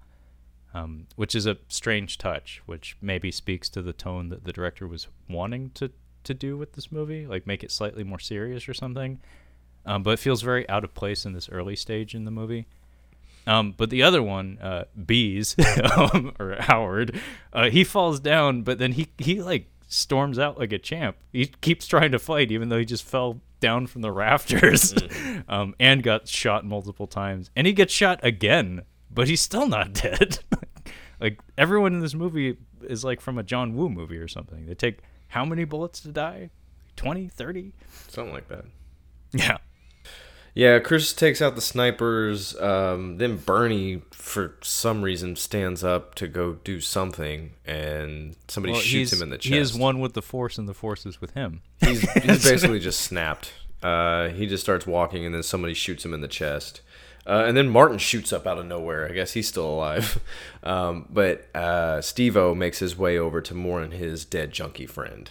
And he takes his heroin from him. Yes, he takes his heroin. And it's kind of funny. We get more instances of Vern trying to convince somebody to help him get the money, and you just hear again very low on the audio track, your Rolex is fucking fake, Vern, because he's trying to offer him his watch to make him get the money. And Steve-O is pissed, and like Ord is teaching him, he's teasing him, and Steve-O has a retort, I'm fucking grieving here, man. It's like, whatever, Steve-O. And then we get a interesting lull in the action where Ord smokes a J. He just has one on him. He just like lights up, and he's kicking back. He's relaxing, like he's leaning against the van, and he starts like doing like a roll call, essentially, just like calling out, like asking who's alive and who's like who still wants him dead. It's just a lull in the action where we get a chance to like just spend some more time with the characters. Steve-O lights up. So he is thoroughly high for the rest of this movie, and his level of obnoxiousness does not go down. I'm sad to report, but we get some more weird bits of characterization here where Steve-O, while he's high, mentions like a wedding or something that Frank and Chris were both at with him, and I guess Frank made an embarrassment of himself or something. And Ord actually takes notice. He's like, "Are you an alcoholic, Frank?" And like they're calling out to each other from behind cover. And by the way, they're both still armed. And Frank replies, like, "Recovering." And just the look on Ord's face, it's like this is all subtext. This is all stuff that's like not terribly important to the story, but just the look on his face suggests that like maybe he can relate or something. It's a weird bit of characterization, but I appreciate it. But this is where it starts to become more obvious to the viewer, if it wasn't already.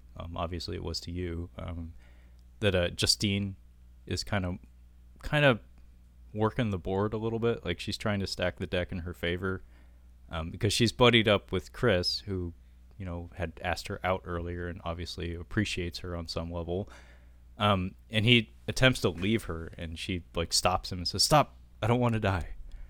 And it's like, oh, she's looking out for number one. So, like, and she, like, when the money was being exchanged earlier, she does like have a comment here and there about like, it's the most beautiful thing I've ever seen or something. It never gets boring or something to see a bunch of cash in a suitcase. So you can tell that like her priorities are maybe not as altruistic as it seems. But Kyle, do you know what the word badinage means? Mm-mm.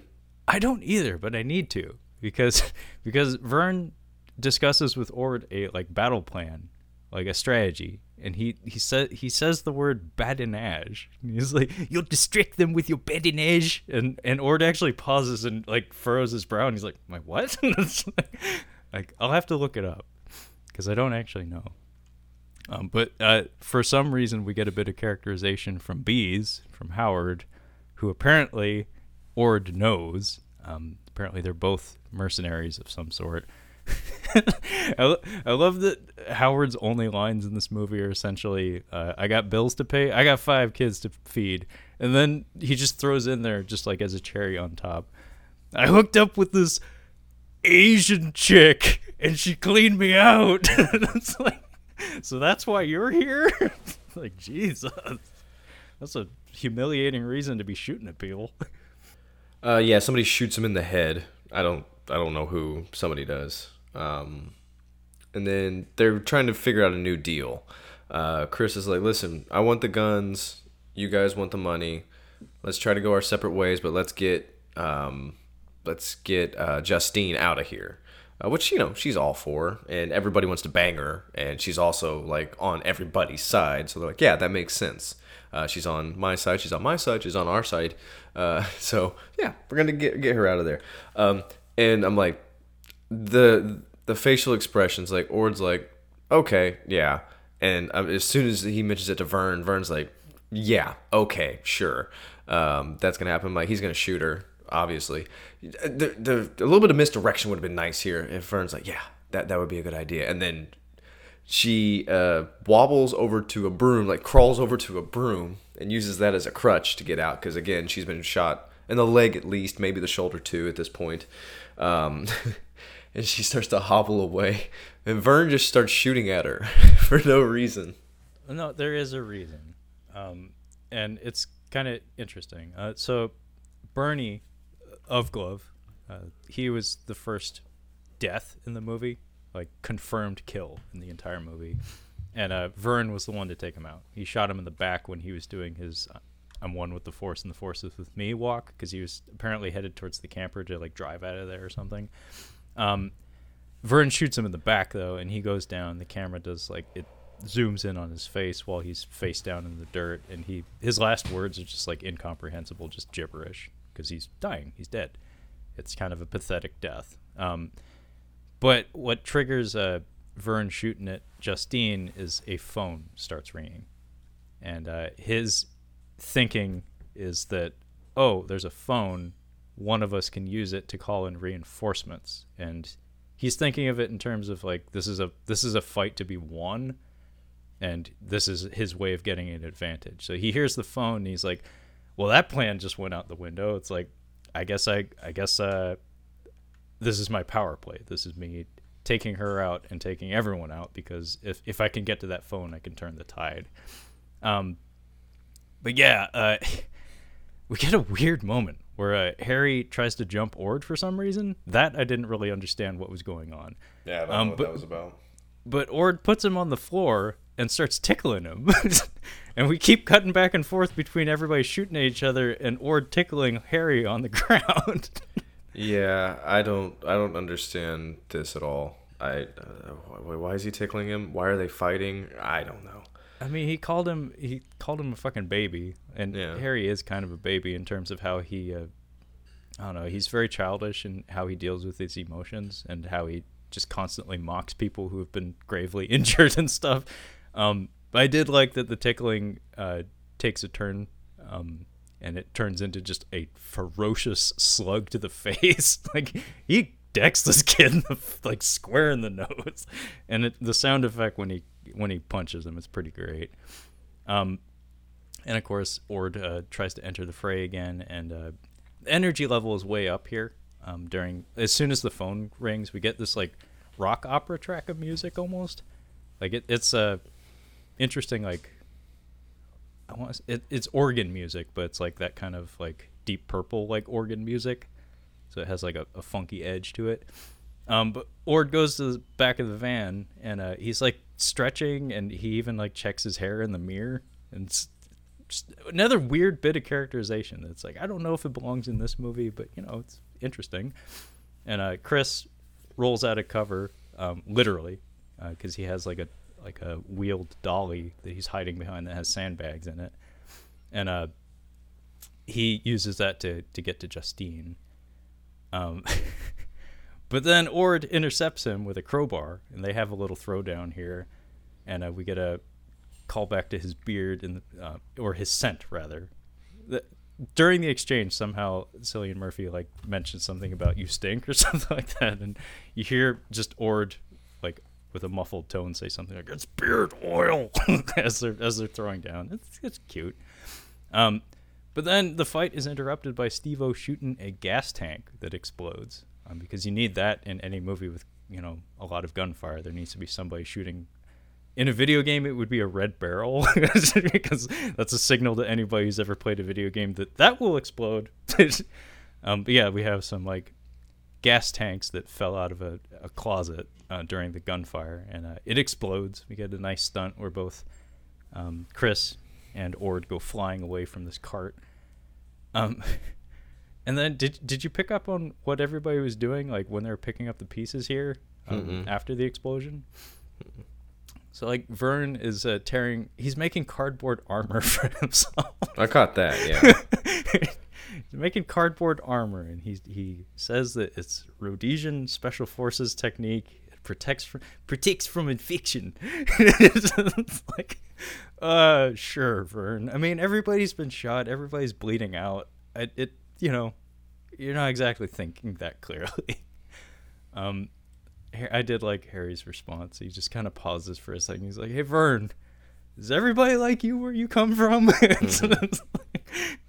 But yeah, this is where we start to enter like the third act of the movie, where things really slow down, and this is where the film actually gets a little tedious, if you ask me, like legitimately, because I actually found the movie pretty entertaining up to this point, but it's at this point where pretty much everybody's hobbled.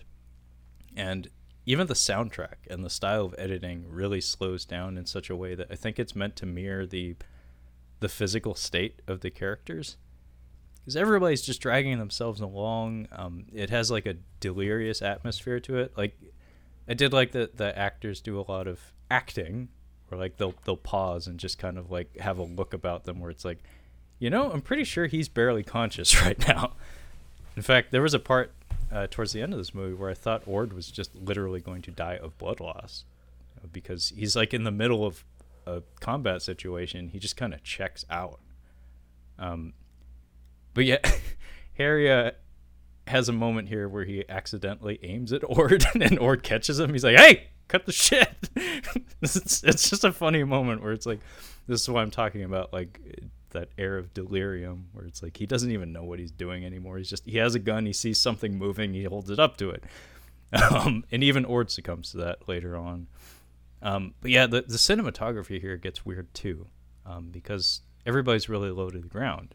Everybody's dragging themselves along and whatnot. Therefore, most of the shots that we have are also very low to the ground, and it gives it a really strange look. Especially because the ceilings are very, very high in this warehouse, and it makes it feel very claustrophobic, even though the space we're working with is actually pretty vast. But But the big move here is getting to the phone, and we have multiple parties moving in tandem right here. We have Frank and Vern. So Frank's dragging himself up the stairs to go for the phone, and Vern is chasing him. And then we have Justine and Gordon, who, like you and I had both pointed out, just disappeared for the middle of this movie. Suddenly he's chasing her because she's trying to leave, I guess, still. And we keep cutting back between these two parties. But basically what's happening is Vernon and Frank are both going for the phone. And it's a matter of who's going to get there first. What everybody else is doing is nothing. Is anybody doing anything? Everyone else is dealing with Martin. So Martin, Harry goes to Martin's body, who he assumes is dead at this point, because he stopped moving, he stopped talking for a large portion of the movie. And Harry goes up to him and he's going for the keys, I believe, to the van, because he's planning on using it to get out of there, I would assume. But as he's going for the keys in Martin's pocket, Martin springs up, and he is alive, and he stands up. He's on. Yeah, he's not all there mentally, but he is functioning. He's moving around, yes, and walking and saying things. Yeah, and he has a funny bit here where he's just like storming around, like calling out people's names, and this is where it becomes readily apparent to the viewer that, oh, Martin hired the snipers. Mm-hmm. It's like he knows them by name. He like even sits down next to Howard's dead body and like apologizes to him or something like that. But his behavior is just really off the wall and really unpredictable and kind of vicious, to be honest. So he picks up the case of money because that's his number one priority. But he also has a rifle, and he starts shooting at Ord.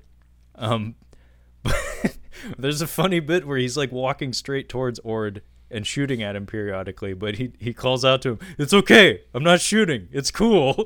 It's like, sure, are you a zombie? Because it really feels like you are.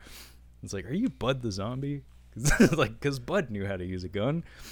But yeah, we keep cutting back and forth between all the different parties, and it's funny, the situation with Frank and Vern takes a very unexpected turn, because it feels like it belongs in a different movie. Because everything we've seen about Vern is that he's he's squirrely, he's weaselly, he's not like the guy he's not a go-getter, he delegates. But it turns into almost like a slasher movie. In fact, he like has a fire axe and he's like trying to chop a door down to get to Frank. And at some point, Frank pours out a gas can and sets it on fire, and sets Vern on fire. And it very nearly kills him. And I like the grisly aftermath.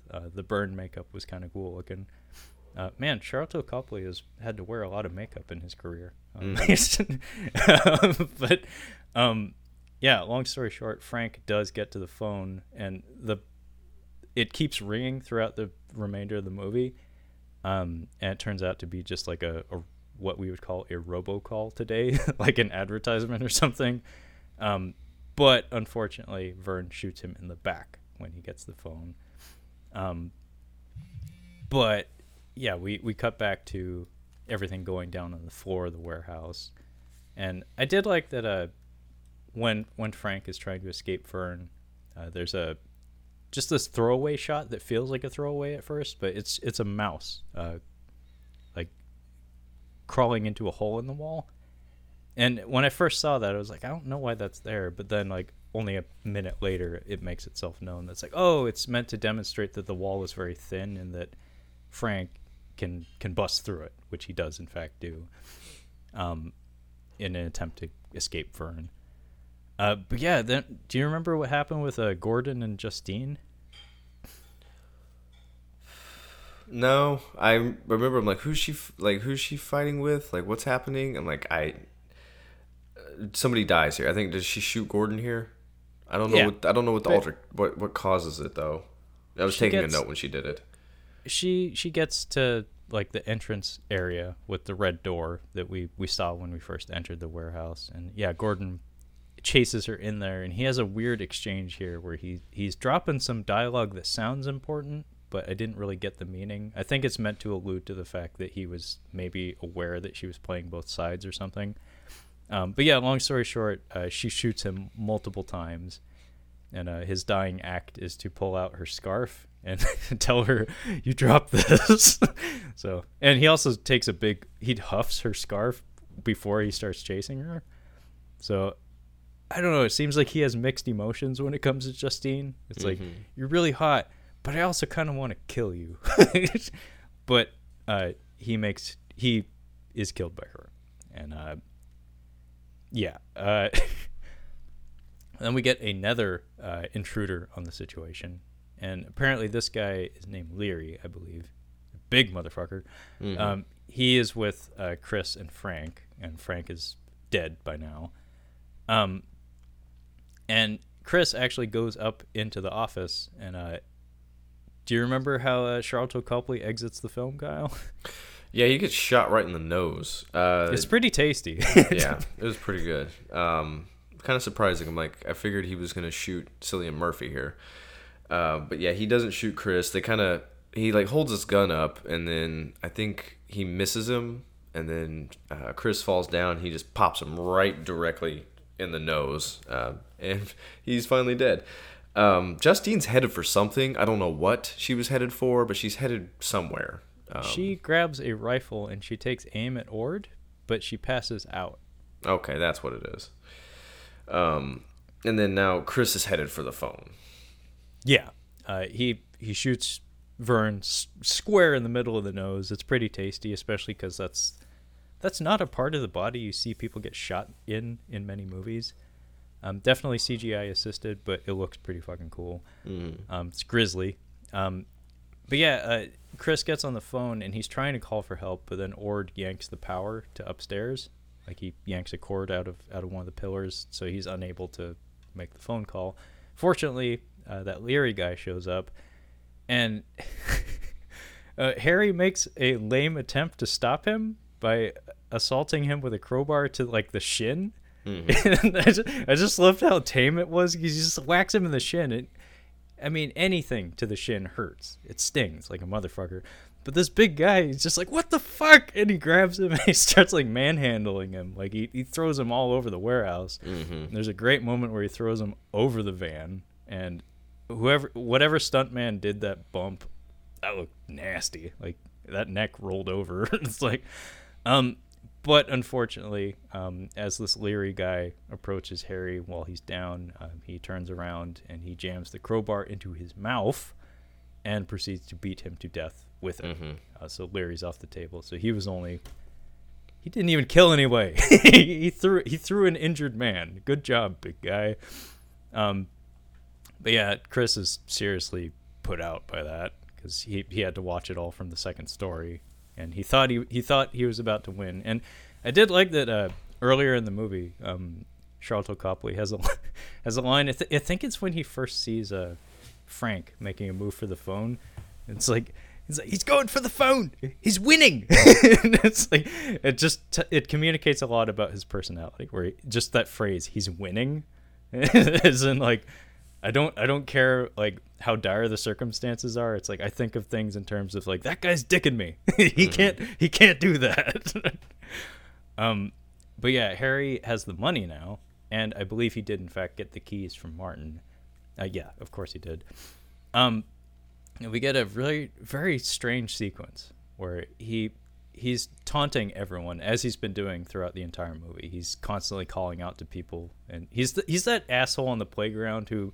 He's Nelson Muntz from The Simpsons, where it's like you take a spill like on the football field or on the soccer field, and you just hear in the background, ha ha. He's that motherfucker. But yeah, he's like mocking everyone as he's crawling into the van, and he starts it up and he starts driving, and Ord starts shooting at him, but his gun jams and he can't stop him. He's pissed, and we are too because. Like I said, I'm not a big fan of this Harry or Mr. Rayner. But then, and this is all happening as the John Denver music resumes, because as soon as he turns the key, it starts up along with the van. Steve-O gets on the radio and starts insulting him via remote. And Steve-O shoots Harry and gets in the van that is rolling, by the way. So he drags himself into the van, and they start wrestling in there. They have a bite Meanwhile, fight. Yeah, it's a cripple fight. And meanwhile, Ord is shooting at both of them. And Steve-O is kicked out of the van. And he has the case of money. So Steve-O's on top of the world, except for the fact that he has like 3 bullets in him, and he's fucking high. Mm-hmm. And then, Kyle, do you want to tell the folks at home what happens to poor Steve-O? Or not poor Steve-O. Not poor He Steve-O. gets what he to deserves. Steve-O. Yeah. As the van is slowly rolling around, it's circling around. I don't think even Harry is meaning to drive it that way. It's just that's the way it's going. Steve-O he gets his head smashed in by the van, and it smashes it. It's very tasteful. We don't see too much. We see just enough to get the point, but it's pretty gross. Yeah, he's not a likable character. I think this would have been a better death for Harry if he would have had his face smashed, because he was more obnoxious, I think, than Steve-O.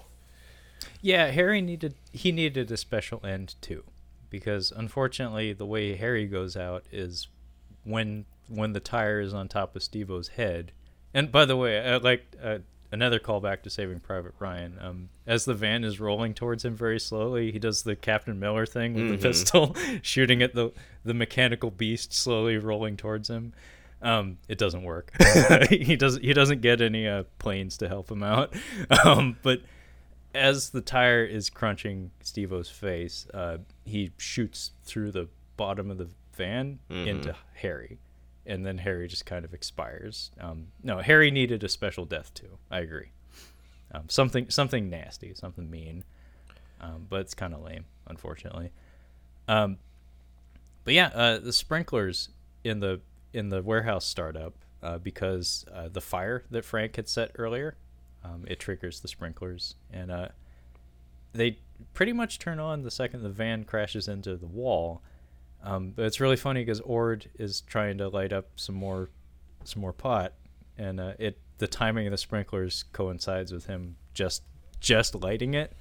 And you can tell he's just bummed. Like, he's got bullets in him, and now he can't even smoke. I think the frustration was he doesn't get to smoke his joint, but I think the frustration is now he knows that the cops are coming. Like, now they have to get out of there. Exactly. And he does, in fact, announce that to whoever is still alive, which is basically just him and Chris at this point. He announces that, I figure we got about 15 minutes before the cops show up. And he decides he wants to peace out and get a beer. And, can't really blame him, because it's like, this was always my argument in a weird example. But Star Wars Episode 3, Anakin and Obi-Wan, their throwdown at the end of that movie. While when I was young, I was really excited to see that lightsaber duel, because it's fucking lightsabers. Kids like lightsabers. I was really excited to see that, but when you actually see it in the movie, I think at the time it had like the title for longest fight sequence in an American film. The problem with that, though, is that the entire reason those two characters are fighting is due to like an emotional explosion. Emotions don't work like that. Like they burn out, and it's the same with this scenario where it's like, perpetual emotion plays into things for sure. Where it's like, well, I'm fighting. I guess I'm just going to continue fighting. But there's plenty of times in this movie where everybody's talking to each other, where it's like, realistically, I wouldn't be surprised if somebody actually just tried to say, hey, this ain't worth it. Like, let's all just walk away. But that is in fact what Ord decides to do here, where he's like, you know what, I'm done shooting at people. I ain't getting paid extra for this. So he decides to leave and get a beer, and Chris opts to join him. And the John Denver music, by the way, has been playing since the van started up. It's diegetic music. It's just there in the room with all the characters. It shuts off when Ord shuts off the van, so he takes the keys out of it. And he's like, hey, you want to hear a John Denver story? And then what happens, Kyle? Yeah, this is where I was like, where's Justine? I'm like, oh, she's about to shoot them. both of them. And then that's exactly what happens. I'm like, I was just waiting for him. Like, he's about to tell him a story. I'm like, nope, he's gonna get shot, and bam, he gets shot in the head, and Cillian Murphy gets shot in the chest. I'm like, obviously, because you needed him to die slower so that she can tell, like, so they can have that last exchange with each other, and that's exactly what happens. Yeah, she shoots Chris in the chest, and they come over and they have their exchange. I mean, fucking Chris must have been in love with her or something, because he's taking this really well. Because this would have been a perfect, like, Reservoir Dogs ending where you just like, oh yeah, by the way, I have a gun here that I've got a few rounds left. Like, this would have been the perfect time for like the double kill where nobody makes it out alive. But yeah, she just, as we suspected, like, yeah, kind of did this whole thing. I'm gonna take off with the money now, and he's just like, yeah, cool. You got it. And I think I don't know if he dies right here or if he's about to die. I don't think we actually see him die, Yeah. but where he's been shot multiple times and now he has one in the chest. I think he's gone. Yeah, he's gone. I really liked that they don't really make any attempt to make her a redeemable or likable character. I thought that was the That's right good. move to make. It fits with all the characters we've seen. Nobody's really a good person in this movie. But yeah, he like congratulates her on getting the money, and then he just kind of pauses. He's like, "Who were the shooters?" And her response is kind of perfect. Where she's like, "Oh, I'm not good with names. Martin hired them." It's like, oh Yeah. my god, like you're just pure evil. But actually, it's funny because as you were talking, I thought like maybe a different way to end this movie, because the closing shot of this movie is her and that rock opera organ music starts up again as she's hobbling towards the shutter door to exit the warehouse.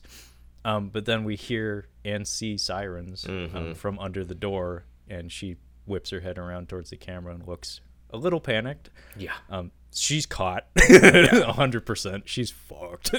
But I was thinking like maybe a different way, as you were talking, like I said, I came up with this different way to go about that. Maybe it could have been like, same deal. She's headed towards the shutter to leave, and then we cut to Chris like on his back watching her leave, and he like is training a pistol on her, like as he's dying, and then the sirens show up, and then maybe he just like smiles or starts laughing to himself, and he's like, she'll get a lot worse. Like, never mind.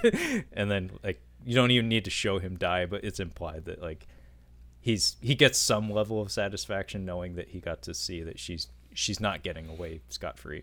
Yeah. Yeah, but you know, that's the end of the movie. It's a good way to end this particular story. This movie doesn't need like a fuck you kind of ending. This is an appropriate ending based on the characters we have. But yeah, that was Free Fire. Kyle, like we've already kind of gone over this before, but like having talked about it now, do you feel any different about it? No. Actually, you talking about the whole, like, from minute 50 to the rest of it, I'm like, yeah, there just really was nothing happening there. Because I was thinking back of like all the stuff, like it all blends together. I don't remember what happens in the warehouse. It's just people shooting at each other. The jokes just didn't hit for me. Like, I know it was supposed to be funny here and there, but it just didn't. It didn't work for me. Not that it's a bad movie or anything. It's definitely worth a watch one time around. It's fun enough. But yeah, I just didn't. It wasn't comedy enough for me. Gotcha. By the way, I looked it up. Badinage means humorous or witty conversation. But yeah, I think I agree with you mostly. But I think this speaks to maybe a difference in our taste in movies. Because I don't get terribly excited about watching like really, really high quality, great movies. I mean, I enjoy them for sure, but I don't get the same level of excitement as I do certain other kinds of movies.